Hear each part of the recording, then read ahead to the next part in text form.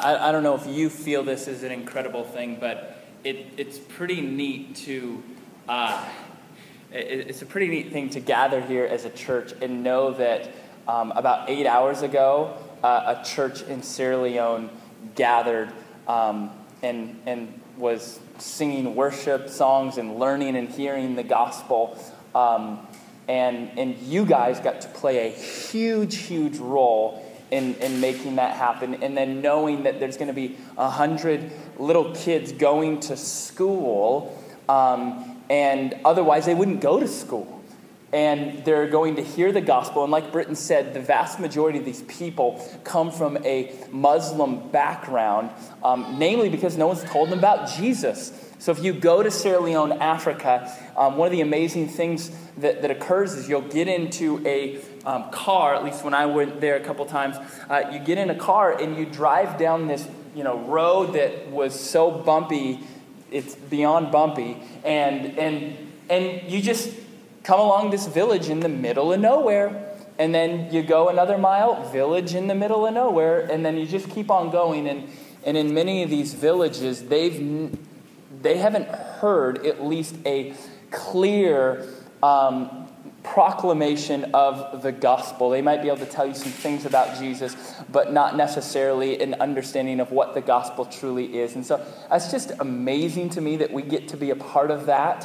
One of the things that Britton didn't mention is this all started about 3 years ago when we partnered with a couple of other missionaries, Van and Janice Hubbard, and we partnered with them a little over 3 years ago. It might be 4 years ago now, and you guys gave financially in some very significant ways, and they were able to train and equip several of the locals there to be both ministry leaders and pastors. And so 8 hours ago, not only did that church start singing the praises of Christ, and not only was there a church there that we got to be a part of, but there's 15 other churches that the Mission Church played a huge role in getting started and planting about 2 or 3 years ago. We've been able to see over 1,000 people get saved in these churches and hundreds of baptisms, and you, by the grace of God, we got to play a huge role in that. And can I just get an amen? Because that's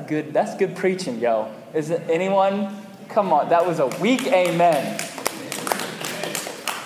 That's just incredible to me that we get to be a part of that. And it kind of folds into what I desire to preach about this morning, and that is the topic of legacy. I don't know about you. I don't know if you've ever thought about what is the legacy you're leaving behind. To me, legacy is a really powerful thing. And the reason why it's powerful, because the definition of legacy is the passing on. It's this picture of your impact lives longer than you do. That when you die, your impact doesn't die because you lived in a certain way, influenced certain people, that when you die, it doesn't mean your impact dies. Your impact through the lives of others continues to live on. And I think here's the reality. I think a lot of people, when they die, their impact dies. They have no positive legacy or a minimal legacy. And this morning I want to talk about your legacy, and specifically your legacy in making disciples. And the reason why I think this is so important, in fact, the reason why I think that this may be the most important thing that you live and think about and intentionally pursue is, I think it's extremely important for two reasons. One, it's your own story. Those of you who know Christ, you know Christ because somebody told you, right? Because someone says, okay, I'm going to tell them about Christ. So me, I had a mom and a dad who just continually talked to me about Christ. The reason why I'm a pastor is because I had 3 or 4 men just come alongside me and disciple me and pour into me. And when they die, their impact won't. It will continue hopefully by the grace of God, through me and the many other men that they discipled. And here's the biggest reason why this is important, is because Jesus made this famous statement. Let's see if you can fill in the blanks here. A little Bible trivia. Every good church does a little Bible trivia every now and then. Jesus made this statement. Go therefore and make disciples. Oh, you guys win. You nailed that. Notice he doesn't say go therefore and make converts. He says, I want you to go and make disciples. Let me ask this question to you. There's a question that was asked of me. In fact, it's a two-part question. The second part rattled me, and maybe it will rattle you. The first question is this. When Jesus says, go therefore and make disciples of all nations, was this a calling for some, like you, got a couple here who are going to possibly move to Papua New Guinea and do mission work, so definitely you, but just some of you. Or is this a command for every single Christian? What do y'all think? A or B? Good answer. Now here's the question that rattled me. It was asked to me some time ago. And the question was, in light of this command, go and make disciples. The question was asked of me, how many disciples have you made? How many disciples have you made? And it pierced my heart when this question was asked of me. And it convicted my heart. And it didn't convicted me in this, well, you better get your act together, Zach. Like, what are you doing with your life? Though there was a flavor of that. But it was this conviction of vision. It was this conviction of, isn't this what matters most? And it was this conviction of, God, would you help me make disciples for your name? And how neat would it be to get on your, deathbed of sorts and be able to know, hey, I'm going to die. This is a news break for you. Maybe you didn't realize this. You're going to die. Like, we're all going to die. The reality is, some of you in here, you're going to die in the next 10 years. That's shocking. Could be me. Could be 5 years. One day we're all going to die. 2 Corinthians 5:10 says we're all going to stand before the judgment seat of Christ. And it's not like this scary picture of like, you're going to stand before Jesus. You better put it together because this is going to be scary. No, it's this picture of beauty. You're going to stand before Christ and give an account for the kind of life you lived. And when that day comes, I want to be able to say, Lord, I poured myself out for the sake of making disciples. Both seeing people come to know Christ and coming alongside those who come to Christ and walking with them. And so I'm trying to inspire here because the whole message is how we do this, but I feel like it's really, really not an effective message if you don't want to start this way. Start here. And so my hope is that there would be a stinging in your heart of, there is nothing important than making disciples. I love my wife, but what's more important is that we become disciples of Christ together. I love my kids, and I want them to be obedient. I really do. Life just gets easier that way. But what I want more is I want them to love Jesus and serve Jesus and be disciples of Jesus. I love all of you very, very dearly. It's real. I love each and every single one of you. I pray for each and every single of you by name every single week. That's why I ask you to fill out those prayer cards. If you don't fill them out, I get to choose what I pray for you. You think I'm joking? I'm like, Lord, I know that husband is just kind of blowing it. So Lord, so if you feel convicted, husband, the Lord answers prayers. But I love you guys dearly, and one of the things that's been very, very clear to me as a pastor is it's not my job to entertain you. I'm going to stand before Christ, and he's going to say, hey, did you disciple that local church? Or did you just preach some things that were interesting? And so I'm longing that each and every one of us would have a heart stirring in us of, there's nothing more important than living and leaving a legacy of making disciples. So I want to look at a church that I truly believe there is not a church that made a more significant impact. There is not a church that made a more significant or has a more significant legacy of disciple making than this church right here. This little passage we're going to read, other than Acts 1:8 and Acts 2, it is maybe one of the most important passages in the whole entire Bible. And you're going to read it and be like, I don't see why that is. Let's check it out, though. Acts 13. Let me pray for us, because I think we need that before we open God's Word. Father, would you stir up our hearts and give us a desire and a hunger and a yearning to make disciples around us. Make disciples of our children.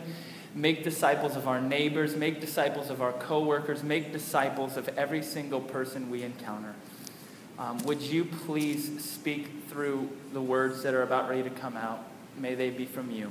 Pray these things. And everyone said, Amen. Acts 13:1.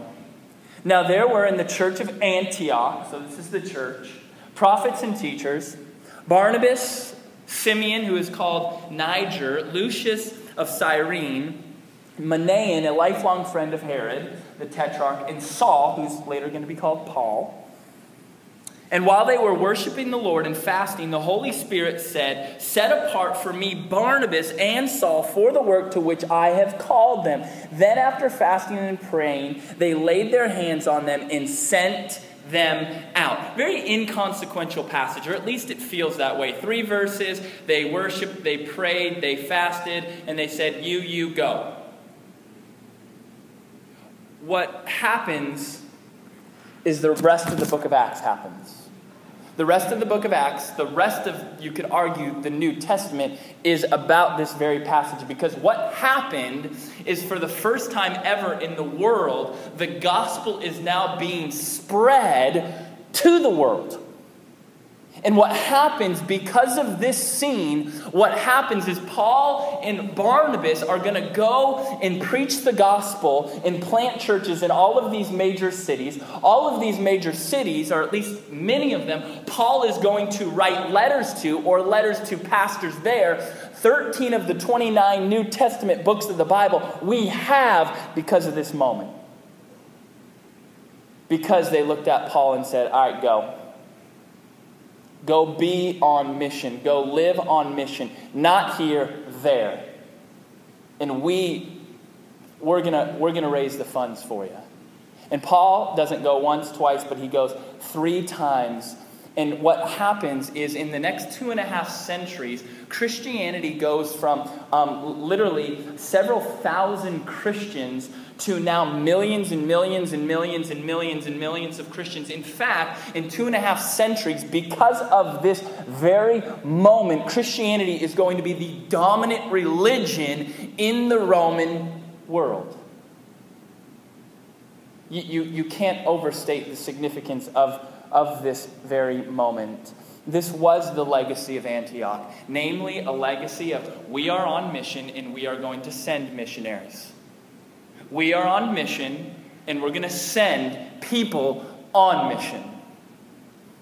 And what I want to look at is not specifically this passage, but if you go back 2 chapters, back to chapter 11,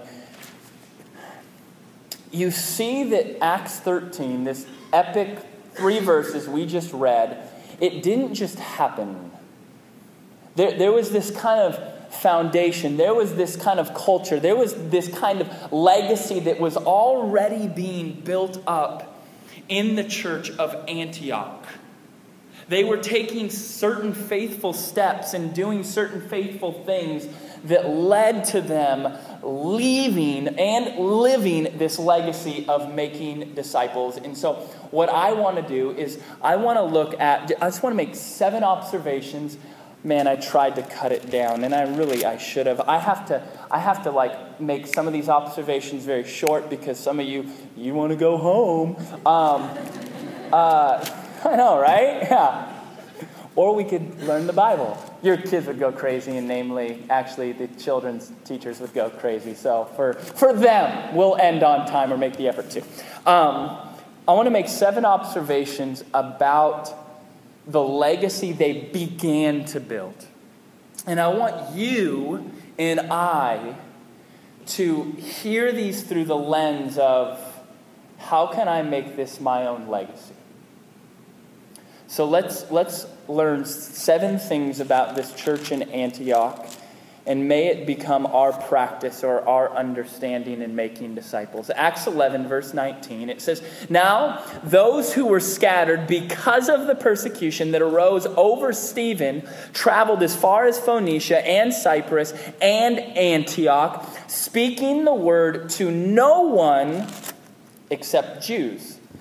But there were some others." This is what made me want to preach on this passage. I was reading Acts 11. This was like 3 weeks ago. I wasn't planning on preaching on this passage through a book of Acts, but I circled some of them, and I just thought, that's intriguing. We'll get back to that. But there were some of them, men of Cyprus and Cyrene, who on coming to Antioch spoke to the Hellenists also. Hellenists were non-Jews. They're like you and I. I'm assuming most of you here are not Jewish. I'm not. And it says they were preaching the Lord Jesus to these non-Jews. So here's what had happened. I don't know if you know this, but up until this point, really the gospel had not spread to anyone but Jews. And the reason why is all of the believers thought the gospel was only for the Jews. The rest of you non-Jewish people, hate to break it to you, you're going to hell. Literally. They believe that. And the reason why they believe that is, well, they were Jewish, and while Jesus was Jewish, and while didn't Christianity kind of come out of Judaism or the Old Testament, and so they had this false understanding that the gospel is only for Jews. And so here's what had happened is Jesus tried to inform them that that's not the case. Namely, Matthew 28, go to all nations. And then Acts 1:8, you were to be my witnesses in Jerusalem. They're like, yeah, that's in Israel. That's Jewish people. And Judea. Yeah, we're still in the Jewish area. Samaria. Well, they were kind of like half-breed Jews. And then Jesus said, and then also to the ends of the earth. In other words, to all ethnos. Ethnics. Apparently they didn't hear that part. Because we're at Acts 11, the very end, and it seems as if none of that has gone on at all. And so it's pretty crazy. You know how God gets the gospel outside? He kills a Christian. Stephen gets killed. And then what happens is persecution breaks out. And if you're a Christian, there are Jews that are looking to either imprison you or kill you. And Saul was one of them. And so what happened is all these people are like, whoa, I want to tell people about Jesus. I want to go and proclaim the gospel. I'm living on mission. This is what I'm supposed to do. Though it'd also be nice to live through the night. Okay, maybe we should move to a different area. And this is what I love about them. They move outside of Israel and they can't shut up about the gospel. You know why the gospel? You want to know why Christianity spread so rapidly in the first century? There was just this understanding and this assumption, I know Jesus, they don't, I should tell them. And they would not stop talking. And so they flee, and some of them got the memo, hey, this is only for the Jews. And so they only spoke about the Jews. But then there were some of them. It literally says, there was some of them. Doesn't even name them. There were some of them, maybe they didn't get the memo. Or maybe they actually, had remembered what Jesus had said, go to all nations, all ethnics. And they start telling them about Jesus. Now, this may be a very, very simple, obvious aspect of an observation about living and leaving a legacy of discipleship, but it's one of the most important aspects, one of the most important things you and I need to understand about making disciples. And here it is. Somebody's got to go. Do you know how the gospel got to Antioch? Somebody went. Plain as that. Somebody went and somebody spoke. The gospel was not there before that. Do you know how the gospel gets to our neighbors? Somebody's got to tell them. You know how the gospel gets to our coworkers? Somebody's got to tell them. Somebody's got to tell people about Christ. And we can push back. No, we live in America. We have, in God we trust on our dollar bills, as if that's what they're reading, certainly.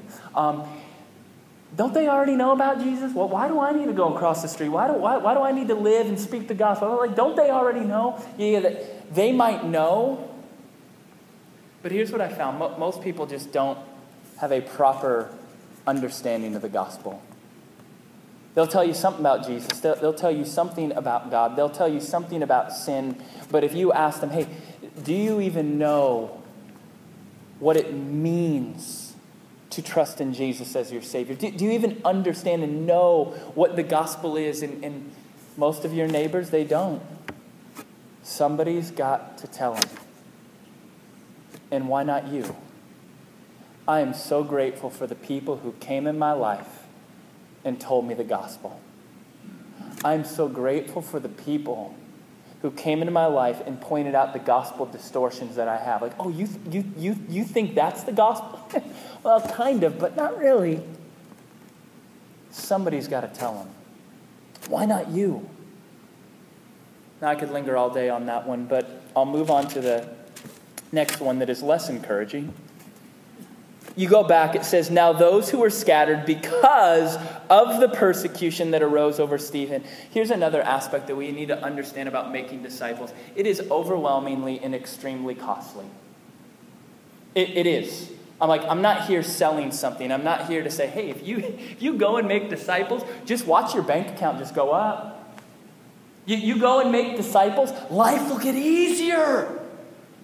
It actually kind of plays out the opposite.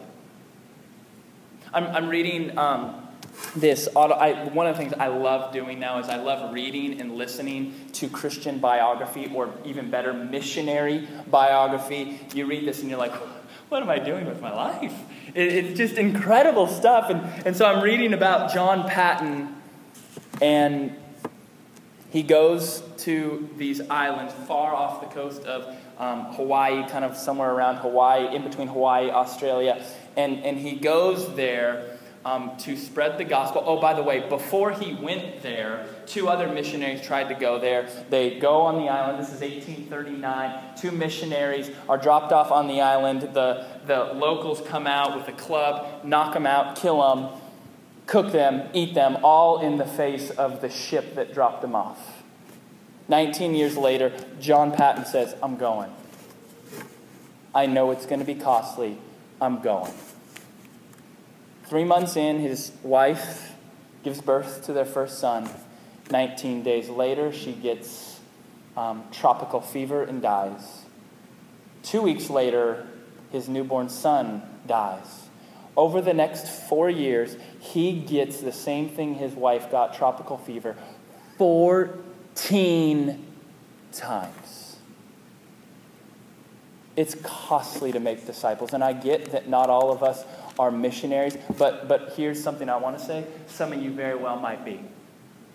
And you're in a career right now that God is going, I'm giving you some discontent here because I want you to go there, or I want you to go here. No, not one of us ought to think, no, not a missionary overseas. No, never going to be a pastor. Yeah, I thought so too. And why not you? If anything at all, you're a missionary in your workplace, but it's costly. Over 90,000 Christians died this last year because they were Christians. They were just martyred, just killed. Over 6 million Christians right now face overwhelming persecution just because they name the name of Jesus. Guys, this isn't easy. To make disciples is a life of significant sacrifice. But I wonder if you believe it's worth making. So, the next observation, and I think this was the key for a guy like John Paton. He needed this. Verse 21, it says, "And the hand of the Lord was with them." That's the people who planted the church in Antioch. We don't even get their names. They just showed up and started telling people about Jesus. People get saved. Oh, hey, let's start a church. That makes sense. And it says that the hand of the Lord was on them, and a great number who believed turned to the Lord. And one of the things that we need to understand about living and leaving a legacy of making disciples is you're not flying solo.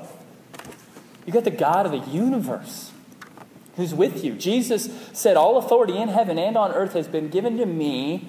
Therefore, in light of that fact, since I got all the authority in the world, heaven and earth, go and make disciples of all nations, baptizing them in the name of the Father, Son, Holy Spirit." And then Jesus says this famous statement, don't forget it, "And behold, I am with till the very end of the age." So we don't have to be cowards. We got Christ. He's with you, even when your wife dies. And even when your child dies. He's with you and says, I'm going to use this.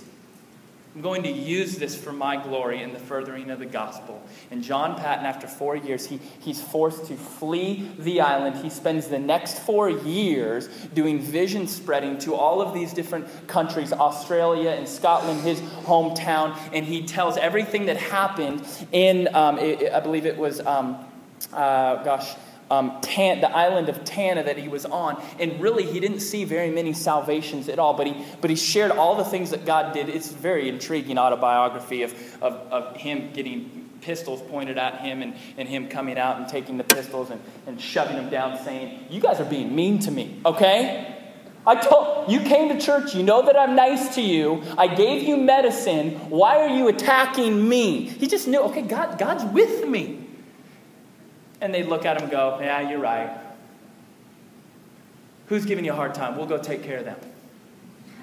And so he went and shared this story of just all this grief, dead wife, dead son. And it says that when he went to these different places, 1 out of 6 of them became missionaries. God's like, I'll use your wife's death for my glory. God's with you. When you walk across the street, God's with you and will use all of it for his glory, even the stuff that just doesn't play out well in your eyes. Let's keep reading. This next one's one of my favorite. In fact, I was talking to a gentleman. I said, this point is for you today. Might be for you too also. "The report of this came to the ears of the church in Jerusalem, and they sent Barnabas to Antioch. And when he came and saw the grace of God, he was glad, and he exhorted them all to remain faithful to the Lord with steadfast purpose." Look at verse 24. "For he," Barnabas, "was a good man, full of the Holy Spirit and of faith. And a great many people were added to the Lord." Here's the next thing I hope you get is credentials are so overrated. I get real frustrated when someone's like, "You know what, I just don't know enough. Do you know Jesus? Do you love Jesus? Yeah, enough." Or, I don't know if I can be a community group leader. I'm not. Do you love Jesus? Do you want to talk about Jesus? Okay, you're in. Let's read all of the credentials of Barnabas, his gifts and his skills and abilities. Wait, they're not in there. It just says, you know what? Here's the thing about Barnabas. He was a good man. And he was full of the Holy Spirit. And he was full of faith. Wasn't this great speaker? In fact, we're going to find that he's really not great, so that he's got to go get Paul. He's just going to the Holy Spirit, and he's going to God. He's going, "God, I need you to work through me. I just need you." And then he had faith that God was going to do it. And then it says the church grew like crazy. And so, like, if you don't have the credentials, it's all good. God's okay. Like, he can work with that. He just wants people that are full of the Holy Spirit and full of faith. Maybe let that be your prayer. It's began to be mine this week. All right, just 3 more, I think. And when he had found, so back up, verse 25. So Barnabas went to Tarsus to look for Saul, who's going to be called Paul. And when he had found him, he brought him to Antioch. And for a whole year they met with the church and taught a great many people. And then you see in Acts 13 a very similar picture unfold, where you got all of these other Christians, Barnabas and Saul and a few other guys gathering together and looking to God of should we be sent elsewhere. And so you get this picture of the church coming together for the sake of being on mission. You get this picture of Barnabas goes, okay, I can't do this by myself. I need other brothers and sisters in Christ to do this. And here's the one thing we need to understand about living a legacy of making disciples is you weren't meant to do it alone. You need the fellowship of the local church. This is why we do community groups and are relaunching them next week. If you're not in one, I'm begging, I'm pleading, and I will email you and not stop until you get in one. I plead of you. In fact, we're starting a new community group. If you don't have one, I'm starting one, and I'm going to be after you if you're not in one. And so, all for the glory of God, though. Okay. Because we need to be in fellowship with one another. To disciple one another for the sake of making disciples. And then 2 more points. Is it says in verse 25 again, it says, so Barnabas went to Tarsus to look for Paul. And when he had found him, he brought him to Antioch. And for a whole year they met together with the church. And they taught a great many people. And then in Acts 13, you see a similar picture where it says in verse 2, it says, while they were worshiping the Lord and fasting. And so what I want us to see is for us to live and leave a legacy of making disciples, we need to be growing in the gospel. We need to be growing in our knowledge and our affections for Christ. So if you stop growing in your knowledge of Christ, you're just not going to be effective disciple makers. It's not. And when your affections for Christ aren't there, I don't think I'd want you to be a disciple maker. Because you're just going to make a bunch of Pharisees. It's all about rules.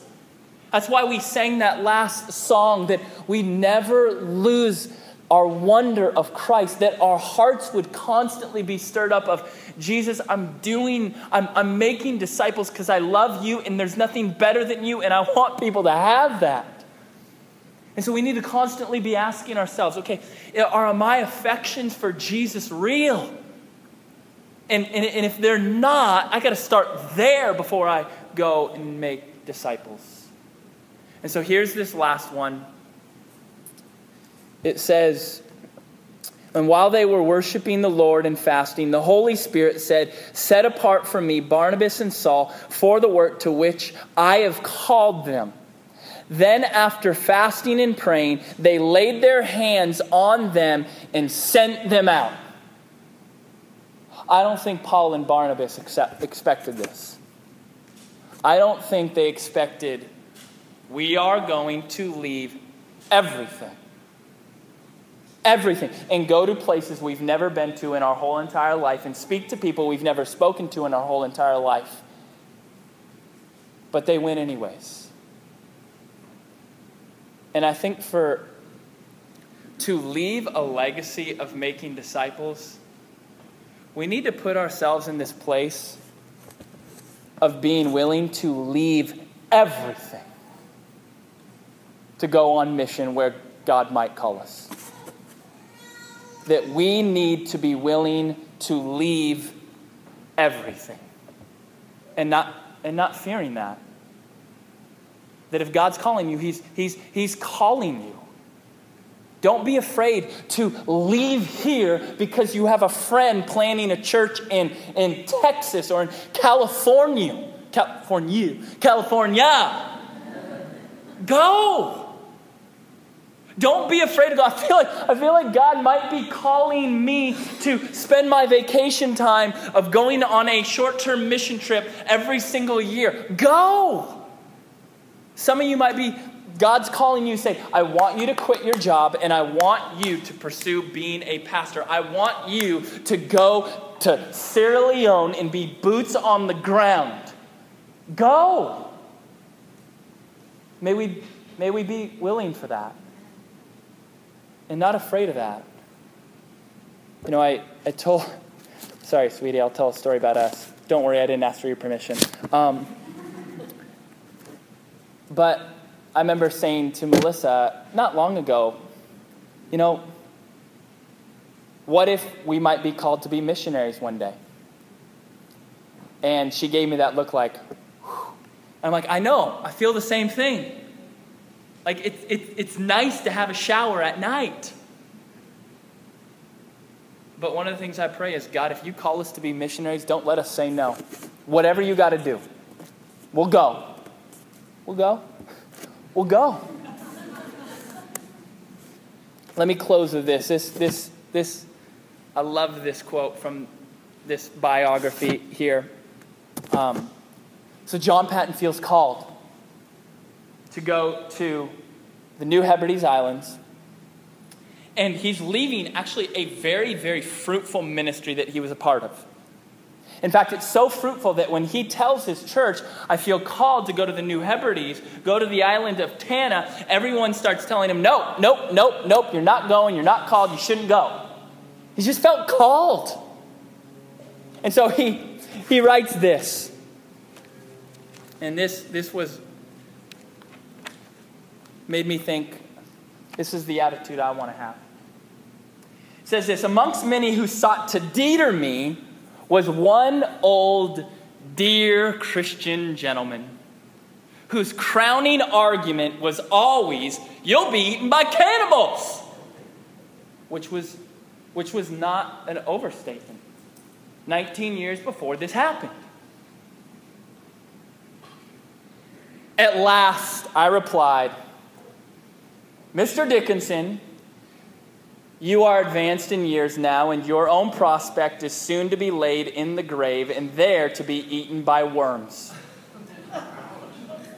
And I confess to you that if I can but live and die serving and honoring the Lord Jesus, it will make no difference to me whether I am eaten by cannibals or by worms. And in the great day, my resurrection body will arise as fair as yours in the likeness of our risen Redeemer. And so he goes, and he loses his wife, and he loses his child. He flees after 4 years, really not a lot of success. Spends 4 years vision casting in other countries. 1 out of 6 pretty much go and become missionaries. Feels called to go back. Goes to the island right next to Tanna. Spends the next 15 years there. He's remarried. I forget how many children he has. I think he has 6 children. 4 of them die. He starts these orphanages. And by the time he's done with his ministry, about 15 years there, the whole entire island came to know Christ. The New Hebrides, about 190,000 people today, 83% named the name of Jesus. Legacy.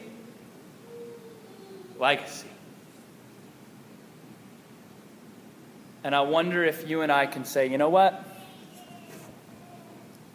Whether I'm eaten by cannibals or eaten by worms, I want to give my life to making disciples. And may that be our prayer today. Father, we want to close our time asking for help.